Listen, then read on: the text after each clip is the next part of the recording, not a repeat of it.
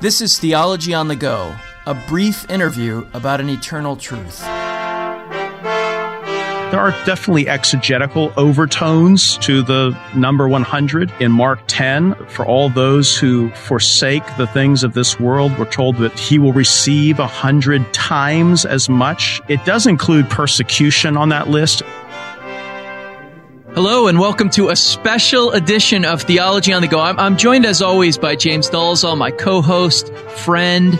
And James, this is a special episode. This is a celebratory episode. This is a moment for us to pause and to celebrate the 100th, the century mark, the 100th episode of Theology on the Go. Now, listeners, here's what you need to know about this. We've been thinking about this a lot. What can we do to celebrate 100 episodes of this podcast? And we considered all kinds of things. We considered what kind of guests we could have. We considered some kind of reunion event where we'd, bring on people. A 3-day cruise. We thought about a cruise. We tried to arrange a roast of James where celebrities would come in and say things about him. But we settled on something that we thought was more appropriate, which is James and I each went off into our studies, took a little sabbatical time to devote ourselves to this concept of 100.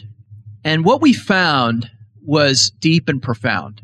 We found that the number 100 is just riddled throughout the scripture. I want to share some of the things that I found as I mined the depth of the scriptures, remembering, of course, that it is inspired by God. So here we go. James, did you know that Abraham was 100, did you get that? 100 years old when his son Isaac was born to him? Yes, a year per episode. Exactly. Coincidence? No, that's huge, Jonathan. Exodus 27 says the length of the court shall be 100 cubits. A cubit per episode. A cubit per episode, a year of Abraham's life per episode prior to the birth of Isaac. In Exodus 38, James, wait a second, though. It's like you've been building the court. Every episode, I've joined you as of late, but you've been building the court of Theology on the Go, a cubit at a time.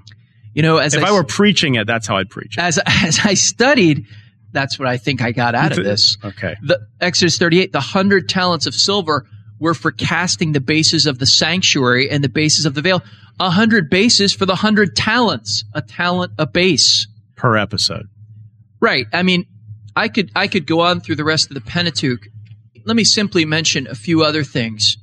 That when in 1 Samuel 18, thus shall you say to David, the king desires no bride price except, you're going to have to think long and hard about this, except 100 foreskins of the Philistines, that he may be avenged of the king's enemies. I don't know exactly how to respond to what you're saying to me here, except I will say this. May you bring in 200 episodes as David brought back 200 Philistine foreskins. Yeah, in 2 Chronicles 25, 100,000 mighty men of valor from Israel were brought in for 100 talents of silver. James, this continues throughout the entire Old Testament. It continues into the New Testament. This is not just an Old Testament number. People think that, though, don't they? They think 100, that's just Old Testament. But no, this is bigger than that. James, I want you to think about this for a minute. In Revelation 16, when it describes the great hailstones that fell from heaven, great hailstones about 100 pounds each fell from heaven on people. That's this whole show. That actually, yes, passage of all is of actually them. The show. This is like the whole history of Theology on the Go is actually a 100-pound hail ball of theological insight and reflection and application. That's the one that I really feel like fits this most closely. It's 100-pound hailstones coming down at the listeners. Oh. Now, you did a little work too, and I want to give some time for that. So what kinds of things did you find? Jonathan, I know you've been preaching through this past summer, and I'm thinking I would love to have heard the applications of those sermons now that I see your exegetical method in all its deftness. Oh, I'm going to be doing a series on 100 in the Bible. Yeah, and clearly you're the person for it. There are definitely exegetical overtones to the number 100. In Mark 10, for all those who forsake the things of this world, we're told that he will receive 100 times as much now in the present age, houses and brothers and sisters and mothers, children, farms, along with persecution, and in the age to come, eternal life. So, again, maybe I should leave it to you to interpret the significance. That one spoke to me too. But it does include persecution on that list and the 100-fold received. So anyone who's seen our audio setup would have no problem drawing conclusions about persecution and difficulty. And when we interview people on cell phones, sometimes we persecute our listeners with, some choppy audio. That happens. That's happened more times than I can even remember. Yeah, I think that's a fair application. What else? Is that the extent of it? Did you say fair? Fair. No, well, I mean, there's more, and it's not just individual passages. There's the whole thing with 100 in terms of its usage, in that the number 100 is actually used, and I just find it hard to think this is coincidental, 95 times in the scriptures. Yep. We know what else. We know what else had 95. Yes, we do. And we know how significant that was. And I like to think that in some way, like the original 95 theses of Martin Luther, that the 95 uses of 100 and you bringing us to the 100th episode are all part of some singular story.